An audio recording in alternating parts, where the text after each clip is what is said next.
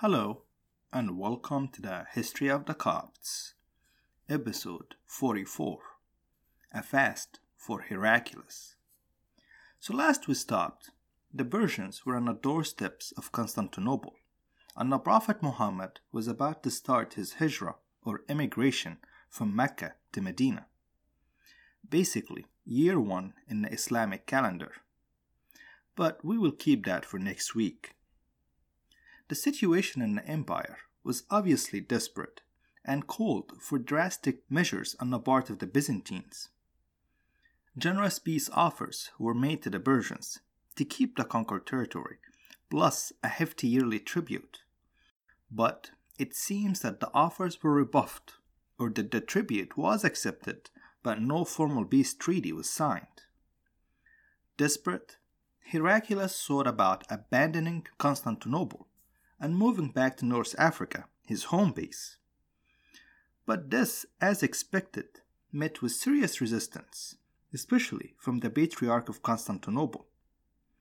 Finally, Sergius, the Patriarch, offered all of the church wealth to Heraclius to undertake an all-or-nothing holy war against the Persians. And this how a long, impressive campaign started that reversed all of the previous gains by the Persians.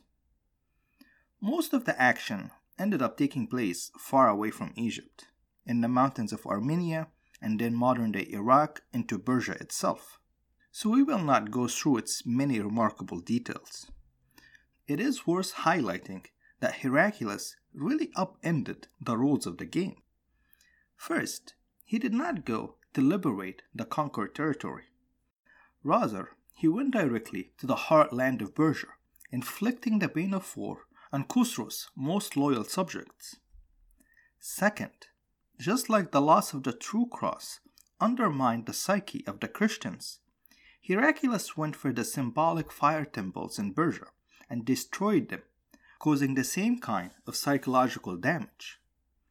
Lastly, in this campaign, he exploited every single internal Persian conflict, and by the end, the most capable Persian general abandoned his king and in all but name defected to the Byzantines. And this is really ignoring all of the innovative and daring military strategy and tactics employed. The old tradition of not fighting during the winter was abandoned. Bridges, mountain passes, and even fog were all employed to the advantage of Heraclius' forces. The remarkable campaign ended less than 80 miles away from the Persian capital, when Heraclius sent a message to Khosrow, a memorable peace offer that states, quote, "I pursue and run after peace. I do not willingly burn Persia, but compelled by you. Let us now throw down our arms and embrace peace. Let us quench the fire before it burns up everything." The Persian king rebuffed the offer so. To him, all that was needed was just one more Byzantine defeat. The walls of the Persian capital could be the catalyst for that defeat. Alas, the elite corps around him felt otherwise. Heraclius was literally burning their house and estates, and they had no interest in ruling a kingdom of ashes. Thus, a relatively clean palace coup took place. Khosrow was assassinated, and his son was elevated as a figurehead monarch. Peace was then pursued, where, in return for Heraclius evacuating Persia, all the conquered territory, including Egypt, would return to the empire. War prisoners would be released, and the true cross and other looted treasures would be returned. And that's how 25 years of war between Persia and the Romans have ended. Was really nothing gained for either side, but hundreds of thousands of dead productive inhabitants, financial collapse, and misery. Heraclius can at least spin the whole thing as victory, and through the fancy celebrations that followed the victory and the extensive use of religious relics, establish a veneer of greatness around him. But the Persians, there was just no way to spin this into anything good. There would be political instability until the empire collapses under the weight of the Arabs, and all the resources and manpower of Persia transfer over to the Caliphate. By 630 AD, the true cross was back in Jerusalem, the Persians were out of Egypt, and Pope Andronicus was laid to rest, replaced by the 38th Patriarch of Alexandria, and the first that will eventually operate under Arab rule. To be accurate, Pope Andronicus had actually passed away 8 years earlier, but the narrative was just too busy to get to it. And this is really a point to highlight here. In these times of upheaval, the Coptic Church was reeling, and their influence in Egypt was entirely replaced by a group of aristocratic elite who ran the country. There was no love lost between the local Persian administration and the Coptic Church, at least by the account of the history of the patriarchs. The major landowners, though, had major incentives to work with the Persians, especially once you go beyond the top tier of families, similar to the Abians, who were wealthy but had deep ties to Constantinople that compromised their loyalty. If you are wondering, this is where the Abians disappear from the historical record. The tier just below that, i.e., wealthy but not necessarily politically connected to the Byzantine, saw their fortunes rise. They had no qualms about working with non-Christians, and they were happy to collect taxes on behalf of the Persians. Tasks that bishops were not very big on. In any case, once Andronicus had died, Pope Benjamin was elected to replace him. Benjamin, in the words of the History of the Patriarchs, longed for, quote, the monastic life. So he left his parents and all what they had, for they were very rich, and departed to the monastery. From the monastery, he ended up in the circle of Andronicus' advisors, and eventually succeeded him quite naturally. For the first 6 to 7 years of his reign, he was the only patriarch of Alexandria, like Andronicus, and it seems that he was left to function in Alexandria freely. In other words, he had a financially weakened, less influential church that was ideologically free to pursue its own course. Into this world, Heraclius appears, and all of a sudden, the questions of what to do about the Patriarchy of Alexandria comes back again. Heraclius had spent tremendous resources after the victory to promote his image as a victorious, pious, Orthodox emperor. His trip from Constantinople to Jerusalem with the True Cross was a masterfully planned propaganda tour to raise the spirits of his subjects after the war. This is where he presumably received the letter from the Prophet Muhammad that invited him to join Islam. But this is probably more in the realm of legend than historical truth. Anyway, as a pious and Orthodox emperor, Heraclius was supposed to return the heretics to the fold, and of course, oppose the Jews and the pagans. So, entering Jerusalem, all the old wounds between the local Christians and the Jews were brought to the front, where the Jews were accused by the Christians of, quote, the slaughter of the Christians and the demolition and burning of the churches during the Persian conquest. Complicating Heraclius' response to them was that he has already given written assurances and oaths for the safety of the Jewish population in return for their gifts. But that was no worry. The clergy in Jerusalem assured him that he can break his oaths as it was done in ignorance of the facts, and prompted him to deal harshly with the Jews of Palestine. As such, an edict was issued by which the Jews were driven out of Jerusalem and forbidden to come again within 3 miles of the city wall. And the edict on the ground really meant a massacre and forced baptisms, not gentle reminders to leave. things really got out of hand, and either because Heraclius and the ecclesiastical elite felt guilty about the whole thing, or it was for the breaking of the oath, a week fast on the occasion was initiated for, quote, all the ages. The fast of Heraclius, as it came to be known, was incorporated before the 40 days of fasting leading to Easter that St. Athanasius have started 300 years earlier. And when the Passion Week is added to those combined days, you get 55 days. Otherwise known as Lent in the Coptic Church, a tradition upheld to this day. Also, to be fair, very few know who Heraclius is and why the fast started. Nowadays, the extra week is considered a preparation week, a time when one prepares themselves for the intense period of spirituality that's supposed to be fasting.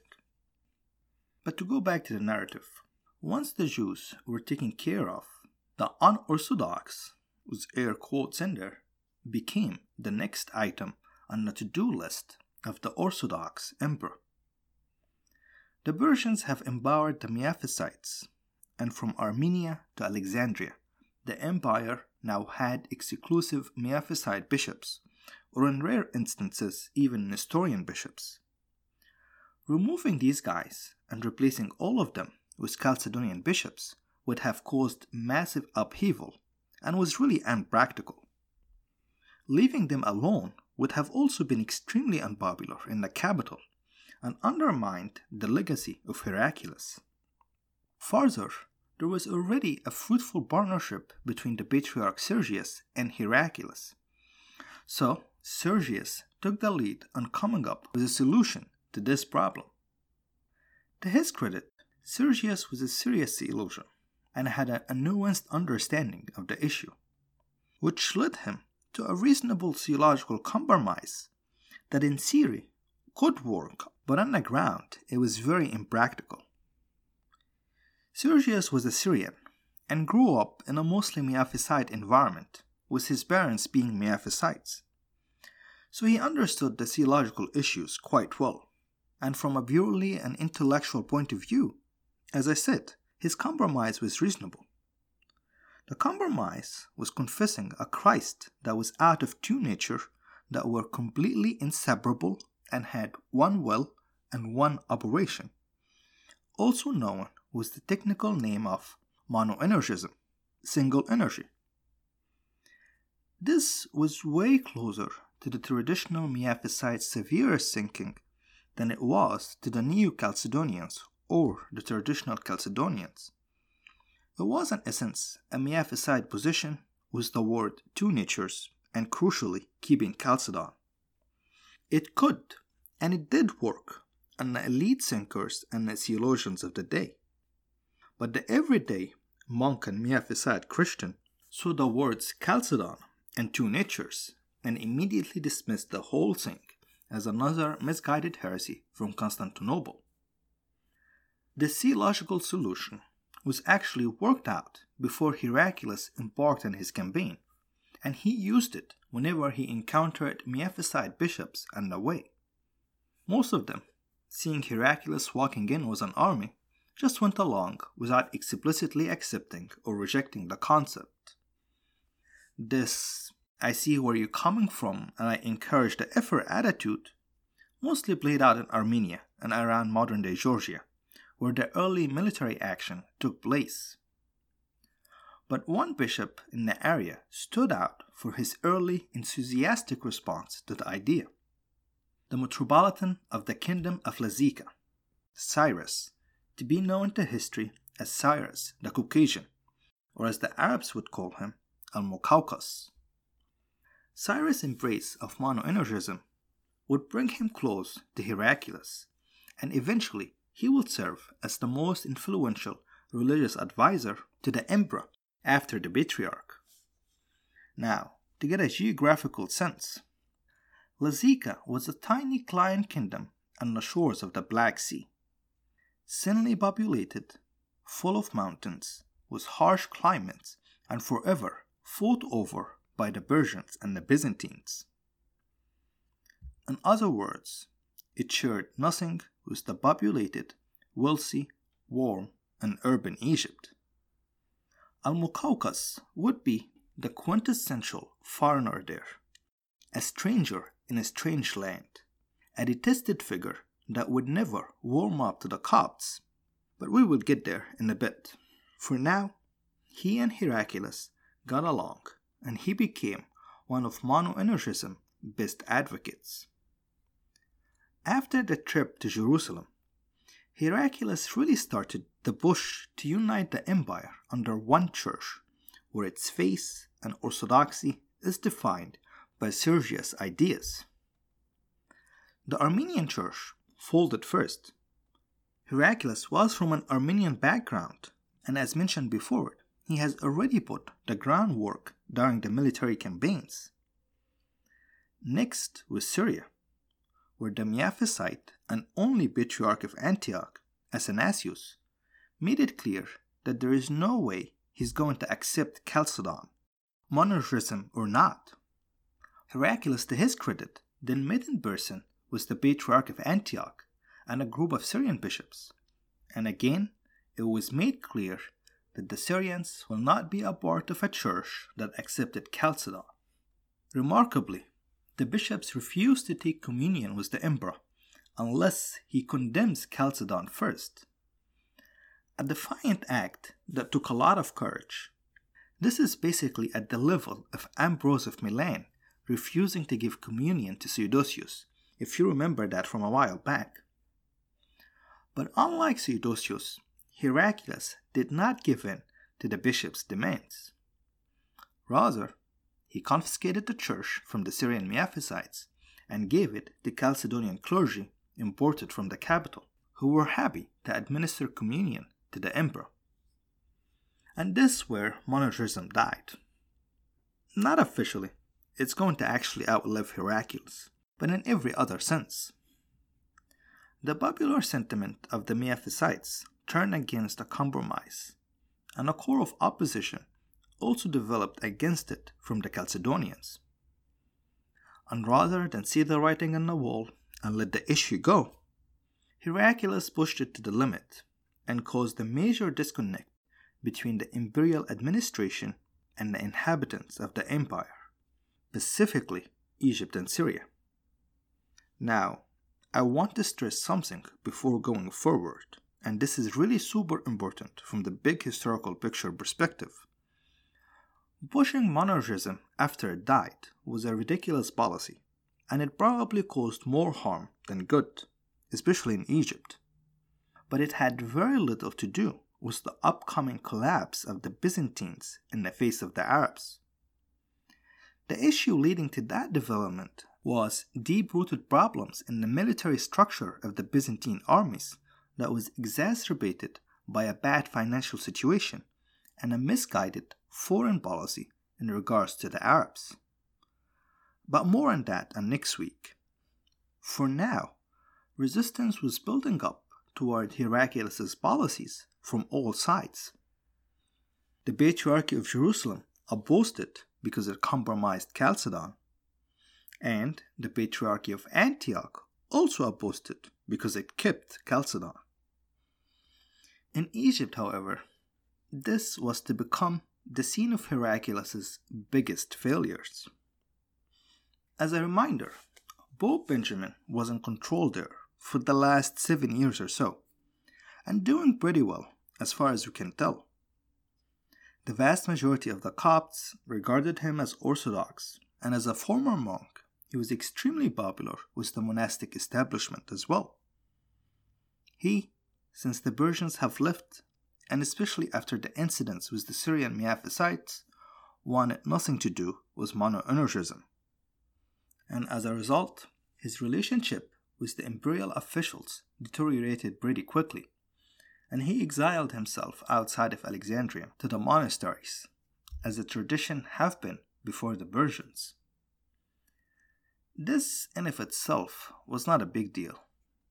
Heraclius could have appointed another John the almsgiver figure, and life would have moved on, and who knows, could have even won Alexandria and the aristocrats to monoenergism. Instead, he appointed the worst possible candidate for the office, Cyrus the Caucasian, and not only as the patriarch, but as the supreme leader of Egypt, patriarch, governor, and general. As soon as Al-Muqawqis arrived, ecclesiastical resistance became the official policy of the Coptic Church. Pope Benjamin went into hiding, and he instructed all of the Miaphysite bishops to do the same. Basically, if you cannot find us, then you cannot force your unorthodox policy on us. Unfortunately, Cyrus reacted harshly, with very little carrots and plenty of sticks in the form of military force, economic sanction, and arbitrary torture and arrest. As he could not arrest Benjamin, the next best thing was Benjamin's brother, a man named Mina. Under the order of Cyrus, Mina was arrested, tortured, and then drowned. In another source, also one that was written about 200 years later, and probably embellished a bit, Cyrus is called by a steward of a monastery that housed a famous monk named Samuel, quote, a blasphemer, a Chalcedonian Jew, an atheist, a man unworthy to celebrate the liturgy, unworthy of all communion.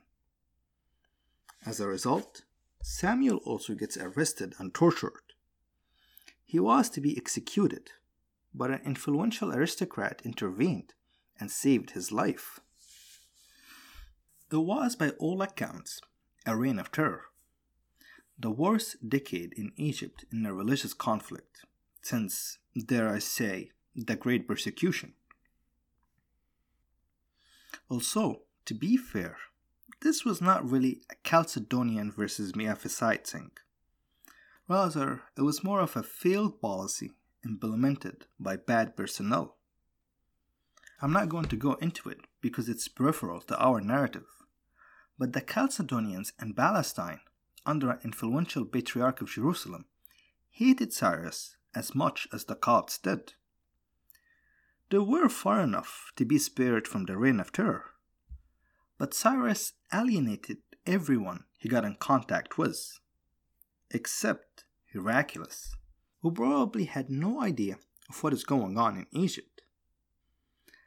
Cyrus, like all mediocre middle managers, put more effort in convincing the big boss that he's doing a good job than actually doing a good job. A couple of years into his reign, he assembled a synod of any clergy that he managed to get his hand on. Some Chalcedonians, some from the sect of Julian and Gaianos, and some mainstream Miaphysites. From that synod, he produced a statement accepting monoenergism and framed the whole thing to Heraclius as that he has won Egypt over, except for a few troublemakers here and there, which was as far away from the truth as you can get. The synod had 2 Miaphysite Coptic bishops, out of probably around 100 or so. One of them was the Bishop of Nicaea, who had a sizable garrison in his city and could not escape. And even the Gaianos Julian sect. Eventually, they got tired of Cyrus, and a plot was being formulated to rise up against him.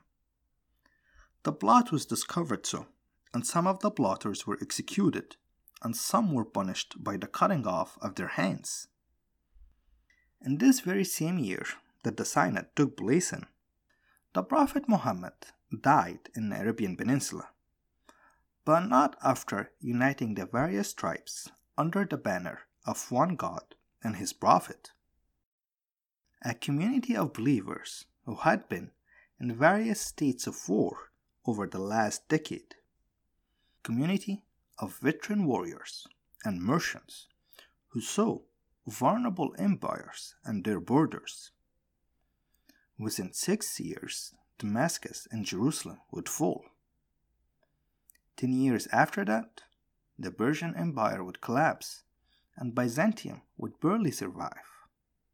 The Caliphate would be born, and encompass all the territories held by Persia and Byzantium, but Anatolia and pockets in Europe. And this is where we're going to go next week, where we will take a step back and look at the world that gave rise to Islam and its early beginnings. Thank you for listening. Farewell, and until next week.